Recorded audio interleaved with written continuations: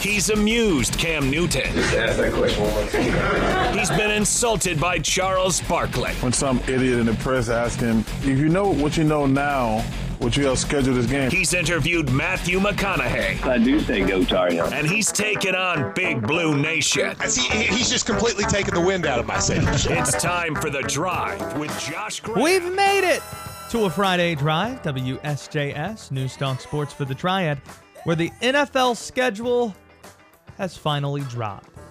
We have 18 weeks set in stone for all 32 teams, but zeroing in on the Carolina Panthers, however the game shook out was going to be viewed through the lens of what it meant for their number one overall draft choice at quarterback. We knew that.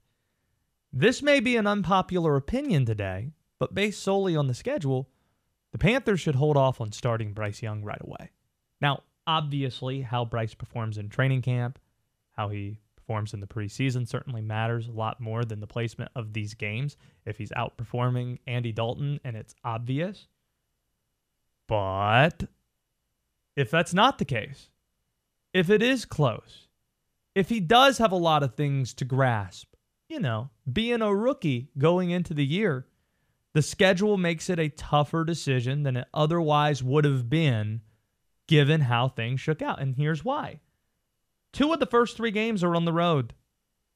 Atlanta, not known to be the most hostile of environments. They'll be charged up for the opener. That's tough. Crowd noise, the entire deal. He's dealt with it at Alabama. We know that.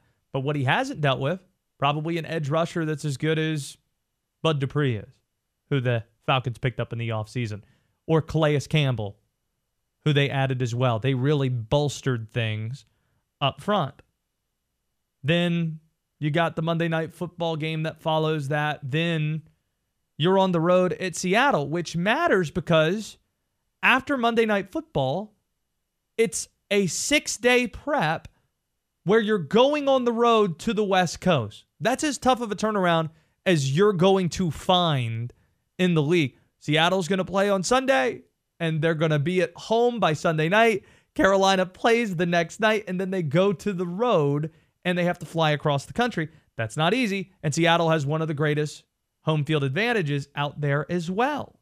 Sandwiched between those 2 games, you got the New Orleans Saints, who Andy Dalton played for just last year. So if tendencies matter to you at all, if experience matters to you at all, if knowing the personnel matters to you at all, you might consider starting the veteran pretty early on and rolling out Bryce Young a little bit later on, because this is kind of crazy. Carolina hasn't opened the regular season against an NFC South opponent in 9 years. 2014, you have to find the last time that happened. Now they're opening up this year with 2 NFC South games. And the Panthers, they're trying to win the division this year. They think they can win right now. So you can't afford to have a rookie just go out there and let's just figure it out. You can get some of those rookie mistakes out of the way against division teams from Jump Street. That's a really tough ask. It's not a knock on Bryce Young.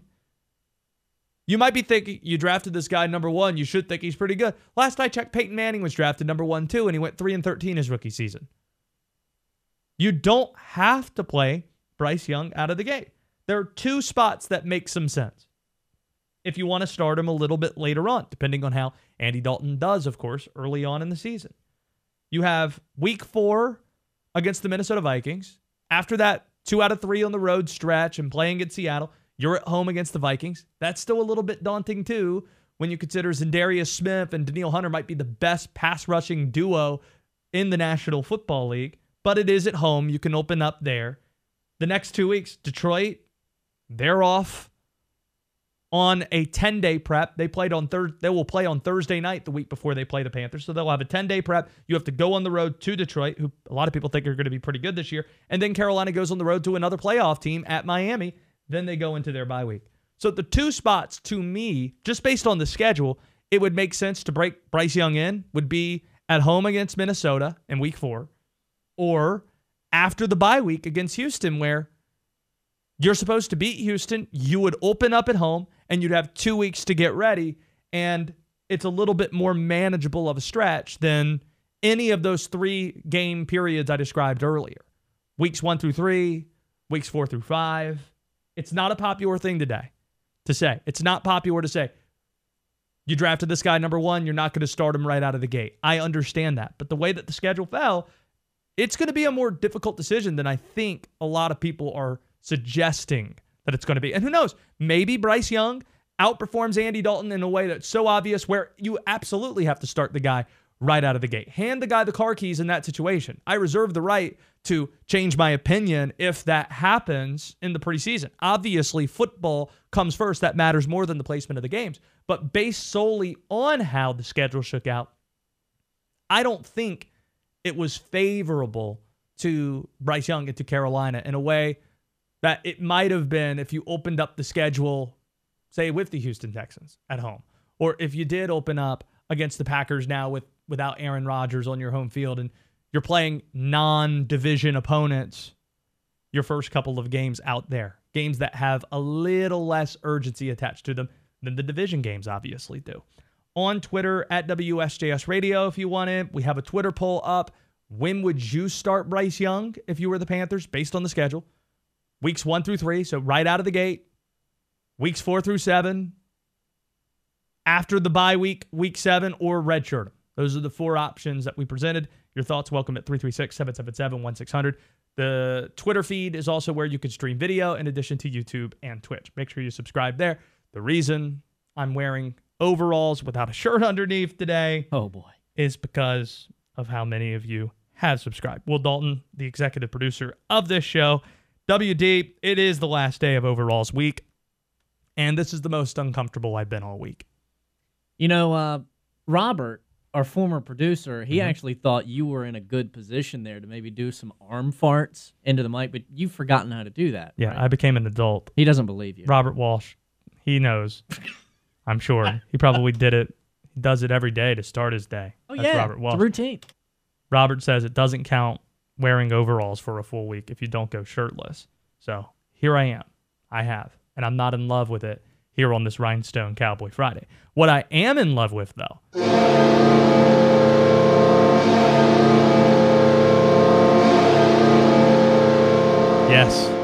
Yes. The Carolina Hurricanes have advanced to the conference finals. Mike Maniscalco going to be a guest with us on today's show at 5:30. Make sure you're around for that. They won in OT last night to take out the Devils in 5 games. And what struck me from the game was just how special of a coach Rod Brind'Amour is. How special of a coach he's turned out to be. Before he became the Canes coach, he was already an all-time player. Hall of Fame caliber player. It's ridiculous he isn't already in the Hall of Fame as a player. And he might be better as a coach. He already is one of the most important people in franchise history. His number retired, the whole deal. But he might be even better as a coach. And it's the feel of the game that he has that was on display. A special feel for the game that he has. It was on display last night when they needed him most. He might be the best coach in the sport. I mean, in overtime, you have a power play. There's a stoppage. You have a timeout. You could use it to keep the first unit out there. Instead, Brind'Amour, with a hunch, had some unconventional thinking that was rewarded in that moment, where he decided he was going to put out there the recently cobbled together line that featured a 4th line center and Paul Stastny running it. And that hunch, that piece of unconventional thinking was rewarded with an overtime goal to win the series. Here was Rod Brind'Amour on the thinking of keeping that unit out there or putting that unit out there. Well, the other group wasn't doing too much. And to be honest, it was interesting because you had a minute there, you have your timeout, and you're like, okay, we go to Jeff, we're talking, do we take the timeout, let these guys go? And I'm like, no, Stats is a great face-off guy, and it's just kind of a feel. I said, let's let these guys get a crack at it. And he won the draw, and they run their set, and Quickie's been thrown on there. Doesn't play much on the power play, but I know one thing, he's going to stand front, and he got rewarded for it. Quickie is Jesper Foss, who tapped in the game-winning goal. Think about what Rod Brind'Amour's done since becoming the Canes coach. Let's just think about it this year.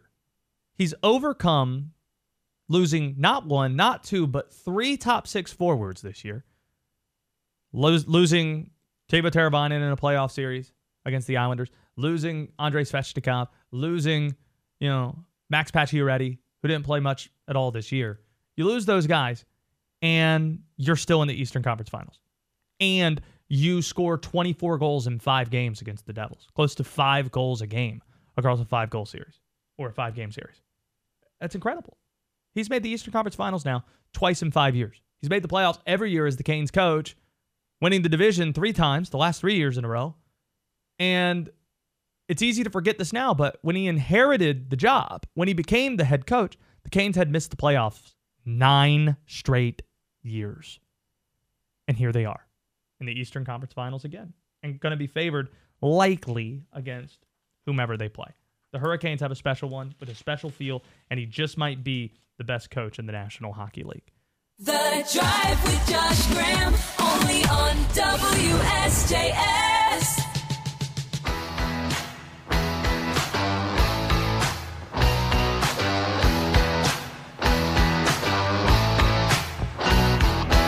We will be joined by Will Palaszczuk of Charlotte FC in just a few minutes for our weekly visit. First, some college basketball news today. Duke's schedule, at least the non-conference, almost complete for next season. Today we learned the Blue Devils will be facing Baylor at Madison Square Garden. This will be right before Christmas that they play, shortly after the Tar Heels are playing at the Jimmy V Classic. A very good opponent. Obviously, Baylor won a national title a couple of years ago. Most of the meat is on the bone now, or we've gotten to the meat of the non-conference schedule to this point. The rest of the way, I think there are 4 possible spots they can fill. You're probably going to fill that out with teams that are not so good, all due respect. Pay games that you expect to win. And the first week of the season, they're going to face Arizona and Durham. They're going to face Michigan State the following Tuesday. So they'll probably play 3 games at least in an 8-9 day span. We don't quite know who their opener is going to be against yet. There's a Queens College game that's out there. They joined D1 last year. They'll be in Durham right before the new year. You got the Blue Devil Classic and MTE that they're going to be playing around Thanksgiving time that will give the Blue Devils 3 games that they probably should win. There's one more big item, one more big shoe to drop with the schedule, and that's the ACC-SEC Challenge matchup. And this is the biggest thing that we need to know for everybody. Is the ACC-SEC Challenge going to be in December like the ACC Big Ten Challenge was? Or is it going to be like the SEC Big 12 where games are played in January? Because if I were given the 2 options, I'd like it to be played in January. You halt conference games for a little bit, and for a week, you have these great out-of-conference matchups where you're not worried about how developed teams are. Oh, this team's going to be a lot better a month from now than they are at this moment. I think you'd probably have a more valuable data point if that were the case. In terms of a team to face, Alabama makes the most sense to me, I would say. But that actually might be a good place to start with our first guest today, because we're now being joined by the voice of Charlotte FC, Will Palaszczuk, who joins us each and every week. You can listen to him tomorrow as in Atlanta United facing the Charlotte FC super team that we saw last week in person get a 3-2 win against New York FC. Before we get to the soccer, what we were just talking about on the way in, you own a degree from an SEC institution at Mizzou. Who would you like to see Duke draw in the ACC-SEC Challenge? I'll clarify. I own a degree from a Big 12 school. That's what they were when I was there. Yeah, I'm an East Carolina guy. Conference USA, stand up. I was about to say. So I prefer my Big 12. I think my degree took a downturn when it went from Big 12 to the SEC. So I don't know if I'll claim that. But in terms of Duke's potential partner in the ACC-SEC Challenge, give me Duke and Alabama. That's what I'm saying. That's what I'm saying. 2 big brands, Nate Oates. Man, that's what I'm about. I think you and I are aligned in this. How special was last week's game for Charlotte to see them net 3 and not give up the goal late? Not it to be a tie, but to get the result they wanted. It was a lot of fun. Probably one of the most fun games that we've got a chance to see at Bank of America Stadium. I'm thankful that you and your cohorts got to see it live as well, too. I need to ask you about how the time was for you guys in the suite as well. But in terms of what we saw on the pitch, it seemed like every time Charlotte had themselves a punch, New York City came with a counterpunch, but then Charlotte once again added a counterpunch of their own. And that's something that I feel like we really haven't seen much of from Charlotte in either of the first a year and a half in their time here. So I think from that aspect, you're seeing maturity, you're seeing resolve, and I also think you're seeing a team that's playing for its manager. I think that Christian Lattanzio is somebody who has put forth the charge and said, hey, look, this is going to be something where we need you guys to have all hands on deck.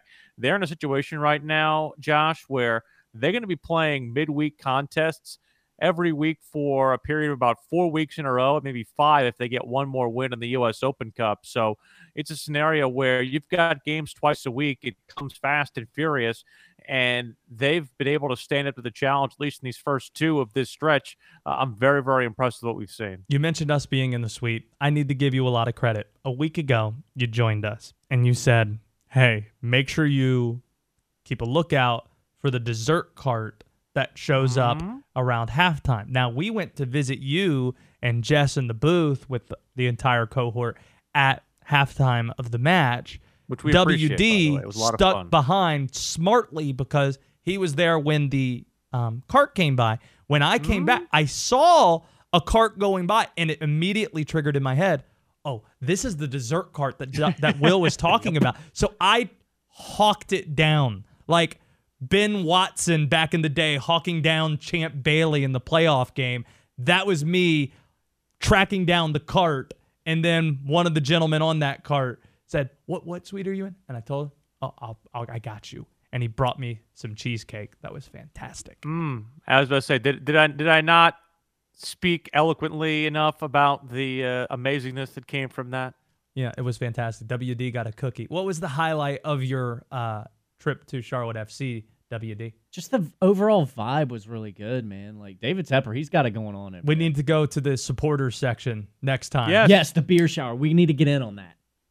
If you go, I suggest you wear clothes that you're all right not wearing again, because they will stink if Charlotte FC scores. Cameron Indoor Stadium for the Duke Carolina game. I do the same exact thing when it comes to shirts. Hey, you might not want to wear that again. Okay, understood.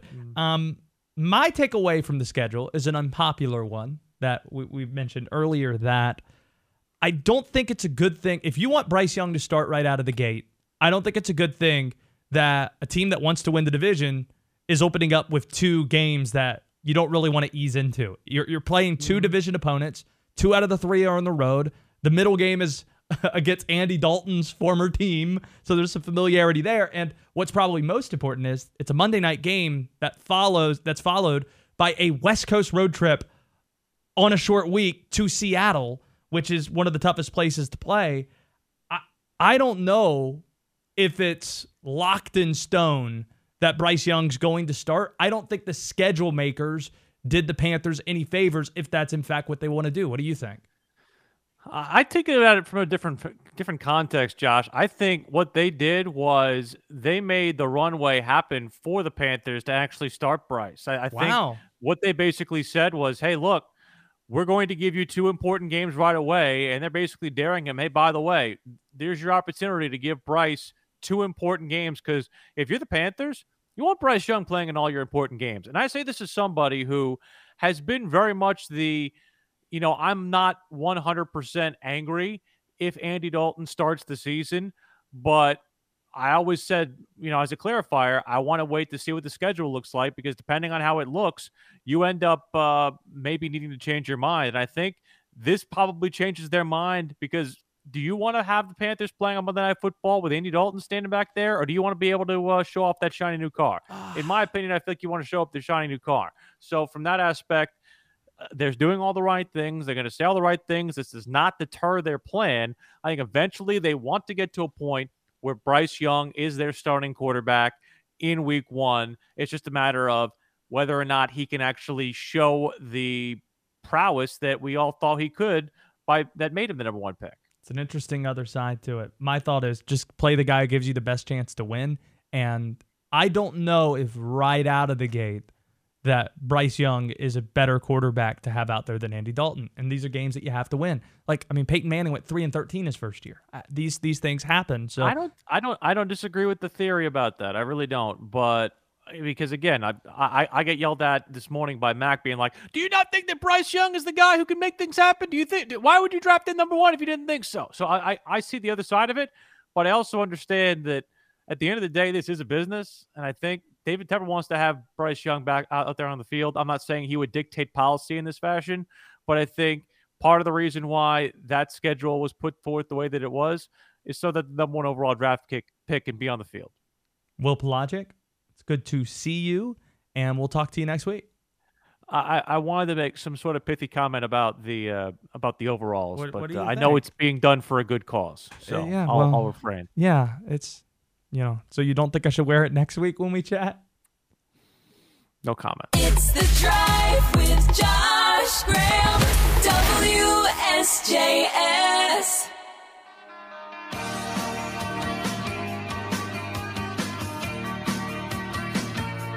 The Carolina Hurricanes are off to the Eastern Conference Finals after a gentleman's sweep of the New Jersey Devils, and now we're being joined by Mike Maniscalco, Canes play-by-play man for Bally Sports. And Mike, let's start with the important stuff. WD has seen The Natural since our last conversation. He's watched Gladiator this week for the first time, and per the recommendation of App State football coach Sean Clark in studio this week, he's going to watch Pretty Woman next week. Your thoughts? You can skip Pretty Woman.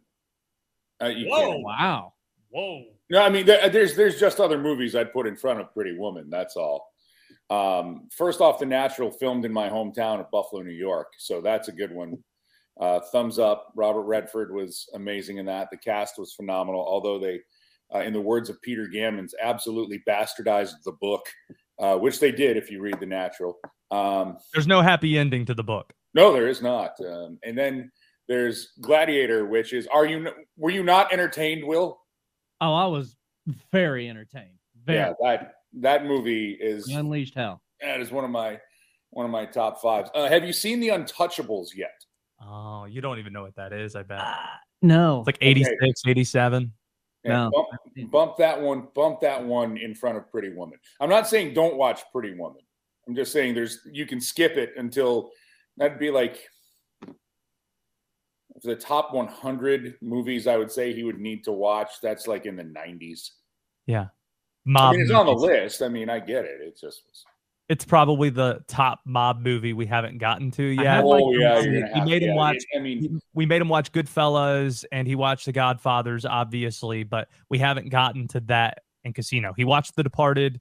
We haven't gotten to Casino or The Untouchables yet. Have we gotten to A Bronx Tale yet? No, we have not. That's another one on the list. All right. Well, let me get my pen out. Write that one down. Mike Maniscalco joining us this week. Pretty Woman, my mom's favorite movie. Happy Mother's Day to my mom. So that should be fun next week. What struck me last night watching Rod Brind'Amour's post-game press conference after the Canes clinched the series, man, just how special of a coach he is. Obviously, he was already a special figure in Carolina Hurricanes history. He's as humble as they come, so he'd never say this, but his intuition to put that recently thrown together power play grouping out there with Stasny that ended up in the game-winning goal rather than calling the timeout and going with the first unit, that's just the good stuff. I mean, having a feel as a coach, overcoming the loss of 3 top 6 forwards and, still scoring 24, 25 goals in a 5-game series. And, after a 9-year playoff drought, 5 for 5 for making the postseason, 3 division titles, and now 2 Eastern Conference Finals appearances. You're around the guy every day. You remember being around him when he was a player. What do you think sets him apart? You use the word, his feel for the game. He doesn't coach the game as a coach. He's coaching it as a player, and he still sees it through the eyes as being a player. And that is a tremendous advantage, Josh. And I've said it before. I will say it again. Anytime anybody ever asks me, why have the Hurricanes gotten to this point? How have they reached this level? it starts and it ends with Rod Brind'Amour. Yes, you have to have players. You have to have talent. You have to have guys who can score and play the system, but you have to have somebody to empower those players to go out and play the game the way that the Hurricanes do. And they play the way that Rod Brind'Amour played. They are unwavering in every shift with what they do. They are determined to play the game the right way. It's a hard way to play for 60 minutes, but when it is right and everyone is invested, what you see is what you've seen in these first 2 rounds of the playoffs from the Carolina Hurricanes, that they are, it doesn't matter what the score is. If they're up 5 or down 4, they're going to play the same way. They're never out of it. But it starts with Rod Brind'Amour, and he's going to be the one to tell you that it's the players. And yes, that's a huge hand in it. I think the Canes have, and I'm not going to do the small market thing. The way that the Canes play, they are not going to attract bright lights because they don't have a 150-point guy. They have guys who could go anywhere else and put up more points in a different system. They really could, but they wouldn't be the same players that they are. I don't think they'd be as great of a player. Like Sebastian Aho could go someplace else, and I think he could get 100 points. But he is a superstar in this system, the way that he plays. He's a point-per-game player for the Canes. And then on the back end, they brought in Brent Burns, everything they wanted him to be as advertised. But Jacob Slavin, I get into this rant all the time, Josh, and you and I have talked about it. He's the best defenseman in the National Hockey League. Mm-hmm. I know there's other parts to it. There's the offensive side of the game, and I think he really has more on that he can give. But you just watch every single night what these guys do, and you understand, okay, this is why this team is in the position that they're in right now, which is 4 wins away from the Stanley Cup final. And what strikes me about Jacob Slavin is the down-to-earth nature of him as well. Last week when I was at game 2, I think, of the series, I go up to Jacob. We had him on in the show, and he was like, hey, you and I, we talked about this, and all of a sudden, like 5-10 minutes later, we were talking about what churches we go to, and he was telling me, oh, I know that pastor, I know this person. Yep. It's as if we've been friends for 10-15 years, and I just met the guy face to face. But that's the whole locker room. It honestly is, Josh. There's none of that, I'm bigger than the team, or I need this. That's why this team is so successful, that they're able to put that ego, and they all have it. They're all great players. You get to the NHL, you get to any top level of a sport, you have to have an ego to get there. I mean, everybody does. But the fact that they park theirs for the betterment of the group, and I've always said it, the sum is far more important than the parts for the Carolina Hurricanes, and they all know that. So it's a good group of guys to be around. And you can walk in and have a conversation with any one of the guys sitting in front of their locker room after a game or after a practice. Mike Maniscalco is with us here from Bally Sports, voice of the Canes. Teuvo Teravainen, we saw him skating in a yellow no-contact jersey yesterday. He broke his hand during the Islanders series, of course. I know you're not a doctor, but did you stay at a Holiday Inn Express? Is it realistic to think he could return for the Eastern Conference Finals? I have honestly no idea. And as I have learned, when you are asked these questions and you're in the position that I'm in, whatever answer you give, where if there's a hint of saying, well, maybe it turns into, oh, this guy said today it's a definite thing. I know. Put it on the ticker. ESPN scroll. Mike Maniscalco. Again, not a doctor, but Holiday Inn. The answer is I don't know. And if you're in a yellow contact jersey, you're not close to playing until you put a red jersey on. I just know it's a broken hand. And, there's so much that goes into it. You get the broken hand, you're going to lose your conditioning for a little bit. Then it comes down to the ability to handle the stick, to shoot, to maneuver, and be able to not just make a pass, but accept a pass the other way, and the little things that go into it. I cannot give you an answer that would be adequate, because I don't want to sit here and say there's no way, and then maybe he does play, and I don't want to sit here and say maybe he does, and there's no way he does. It's for the doctors, for the team, and it's really up to him. I do know that the team is doing everything they possibly can to get him onto the ice to make sure that he's comfortable. But at this point in time, I do not have an answer that I could give, because I did not stay in a Holiday Inn Express. And I am, if you saw my grades in high school, college, they were better. I am clearly not a doctor.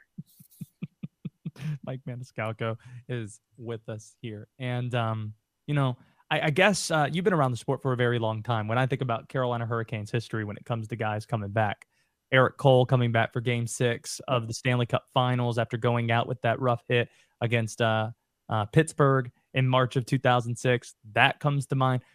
What's the craziest thing you've ever seen somebody try to play through? In 2009, when it was all said and done in that run, Ray Whitney played with a pin in his finger. We didn't find that out until the end of that. That's one injury that stands out to me. Guys have played with separated shoulders, like, grade 1 sprains that would keep you out for a month, but they find a way to play. Through history, there's Jack Youngblood for the Rams. What was that, in 79, 80? Played on a broken leg through the NFC Championship game and then the Super Bowl. So, guys played with it. The Whitney one is the one that comes to mind. There are other, guys have played on a torn knee ligament to get through a postseason. And then for the NHL playoffs, Josh, run the gamut. Guys have played through everything, through broken wrists and, broken hands and broken toes. And, they find a way to get there. But the one that stands out, and we didn't know the Whitney one until it was over. And we're around it every day. Like, how do you not notice this? But that was it. Game 5, Maple Leafs and Florida Panthers tonight. Florida trying to close out after going up 3-0. They are up north tonight. Could the bracket have fallen better than it has for the Carolina Hurricanes? Yeah, it's funny because everybody says that. They had to go through the Islanders, and even when you win a series in 5 games or 6 games, it's tough to get through it. And I know when everybody says look at the bracket, well, Josh, what if Florida or Toronto wins in the next round? Then are we going to sit here and say, oh, the bracket broke great for Carolina? Any team you play, especially in the Eastern Conference, Toronto was a betting favorite in the preseason to win the Stanley Cup. The Florida Panthers last year, why does everybody forget Florida had the best record in the NHL last year? Because Boston. What people are saying, I guess, is lazily they're just saying, "Oh, the Bruins lost." That's well, no. That's it. As the story of this year was written, you look at what Boston did, and you're like, "Oh, they're this Goliath. They can't be beat." Well, the story about Goliath. He gets beaten. In this situation, you look at what Florida and Toronto bring to the party. They're not going to be an easy out, no matter who it is. And for me, the Florida Panthers, with what they've done, I think this is what they were expecting to do all year long. They've just gotten to it in the postseason. Mike Maniscalco, hope you're doing okay. Give some advice to the people out there. You're great. You're a great person to go to for advice. Your go-to Mother's Day move. Like, what should the fellas be doing who probably right now, listening to my voice, had forgotten Mother's Day is on Sunday? Candlesticks always make a good gift. You find out where they're registered and oh no, I'm sorry, that's Bull Durham, and that's for a wedding. I'm mad WD didn't catch that right away. So the number one thing to do is call mom. Like that, no matter where you are, you call mom. That is the first thing you do on Mother's Day. Give mom a little bit of leeway to sleep in. I would say like around 9:30, 10 a.m. just to call over to mom. FaceTime, or are we talking cell phone? If they're if they're technologically savvy, right? FaceTime. FaceTime's better, because they get to see you. But the old call, whatever is done, make sure you get a Mother's Day card. It does. You can go sentimental, you can go funny, you can do whatever you want. It really, truly is the thought that counts. Flowers, I always say, know your mom. There's some moms who want them. There's some moms who are like, oh, whatever. But you should have this all mapped out. And I think that we're doing the public service announcement here. Know that it's this weekend. Don't let it sneak up on you Sunday morning and you got to run out to, the local grocery store to find a card. Good luck with that. Mind you, that's probably what I'm going to end up doing on Sunday morning. But here we are. Now I got some time though, so I can at least map it out. But the phone call or the FaceTime is key. That is 100% the key, because that tells, mom, we're thinking of you. And a card's nice. Yeah, it's better to be home, I imagine. I'm against the brunch thing. Like, that's become the big thing. Yeah. Like you take mom out for Mother's Day brunch, and all that does is clog up the middle of my day. And now I'm thinking more of me. Take her out for a nice dinner. Take her out for a nice breakfast, maybe, if you want to do that. But the whole brunch thing I think it's getting a little played out. Maybe make dinner for mom for all the time mom made dinner for you, if you're savvy in the kitchen. Or if not, order out. There you go. It's the best advice I can give right now. Mom, if you're listening, happy Mother's Day. Excellent advice. She is listening. Mike Maniscalco, thanks so much. She never misses a show, Josh. Ever. Never does. Like she's one of your. Thank you to the Maniscalcos. Mike, hope to talk to you sometime soon. Thanks for doing this. Anytime. Will, Pirates of the Caribbean too, The Curse of the Black Pearl, if you haven't seen that one. Oh, I love that series. Okay. See, he loves series. I'm not a big series guy. Like Star Wars is his thing. Yep. Pirates of the Caribbean, that's his jam. Mm-hmm. He hasn't seen Harry Potter or Lord of the Rings, though, I imagine. I have seen Lord of the Rings. Oh, that doesn't surprise me. Yeah. Spider-Man, all those. Mm-hmm. Yeah. Guardians of the Galaxy? I have not seen any of those. Any of them? Any of them. That's all right. right. But I hear the newest one is a tearjerker. We're going to, no offense to any coaches out there putting Pretty Woman on the list, but we're moving that down 2 notches. Oh, I'm for this. I love superhero movies. The Untouchables and Guardians of the Galaxy Volume 1 have to be seen before Pretty Woman. Mike, you're the best, man. I do what I can. There he goes. Mike Maniscalco from Valley Sports joining us. And shout out to all the moms across the Triad, and specifically my mom, who I think is listening to this right now. I know my dad probably is, and he's probably running over. Debbie, they're talking about you.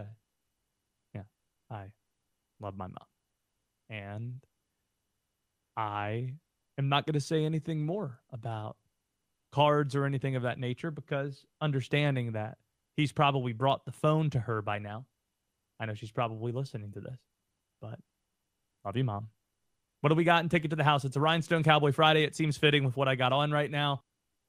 New Jersey police are on the search for a very unusual peeping Tom. Next on The Drive. Now back to The Drive with Josh Graham.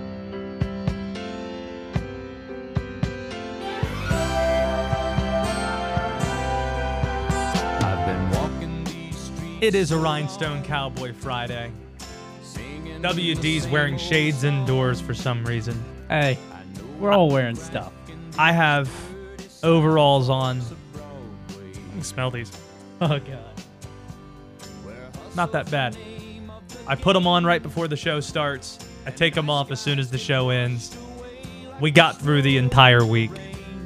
Today, shirtless, though, was sweaty, uncomfortable, but it all culminates at this point. I dedicate this to the audience that is responsible for me wearing this getup. Now let's sing some Glenn Campbell. Like a rhinestone cowboy, riding out on a horse in a star-spangled rodeo. Like a rhinestone cowboy, getting cards and letters from people I don't even know, and offers coming over the phone. To close the week out, let's take it to the house. Past the 15, past the 10, past the 5 for the drive. We'll take it to the house. 1, 2, 3. Brought to you by East Coast Wings and Grill. The last order of business for this week. What do you have, WD? In New Jersey, police are warning the township about a peeping Tom. Take those shades off. No. You're indoors. Yes, but the future's bright. It's unsafe. Oh, my goodness. It's unsavory. It's Friday. Okay. It's Friday. Yeah. So in New Jersey, before I was so rudely interrupted, sure, they're looking for a peeping Tom who's a goat. And not Tom Brady. Not Tom Brady. Reminds me of my favorite line from the movie Talented Mr. Ripley, which I know you've never heard of or never seen. No. How's the peeping, Tommy? Tommy. How's the peeping, Tommy? How's the peeping? Police are advising people not to take the law into their own hands by trying to apprehend him. The goat apparently has just been wandering around the township, showing up at people's doors, just looking into people's windows. Do you know the movie Psycho? Classic. Probably the most famous Peeping Tom scene ever. The shower. Yeah. I know that. Look at you. Horror movies. So you're in on that. Norman Bates, the entire deal, the Bates Hotel. We get it. But you don't even know who Philip Seymour Hoffman is. He's one of the best character actors ever. I know the name. Yeah, but you can't name a movie. You don't know what he looks like either. Psycho. Well, no, that's the 40s. Oh. I'm talking, how's the peeping, Tommy? Tommy. I can't say the first line that he said in that movie, but it's one of the greatest introductions to a character I've ever seen in Paris. If you know the movie, you know it. And also, I'd venture to say the most handsome an actor's ever been in the movie ever might be Jude Law in The Talented Mr. Ripley, which also has Matt Damon, and Gwyneth Paltrow in it. It's a great movie. It really is. One of the best casts that have ever been collected in a movie. That movie's about 25 years old now. So yeah, how's the peeping, Tommy? I only know Gwyneth Paltrow. Well, I know her from a couple movies now. You know who Matt Damon is. Come on. I said Gwyneth Paltrow. I know. You said I know who Gwyneth Paltrow is, but you know who Matt Damon is. Yes, I said I Matt do. Damon. Yes, okay? I do. Trying to tick me off to close things out here. What's in the box? Yeah. We got to figure out a Philip Seymour Hoffman movie to introduce to. Capote's not really a lot of fun. Neither is The Master. Gotta watch Guardians of the Galaxy now. Yeah, according to Maniscalco. No, you're still watching Pretty Woman next week. You are. I'm sorry. This isn't The Drive with Mike Maniscalco. It's The Drive with Josh Graham. And per Sean Clark's orders, you're going to watch Pretty Woman next week.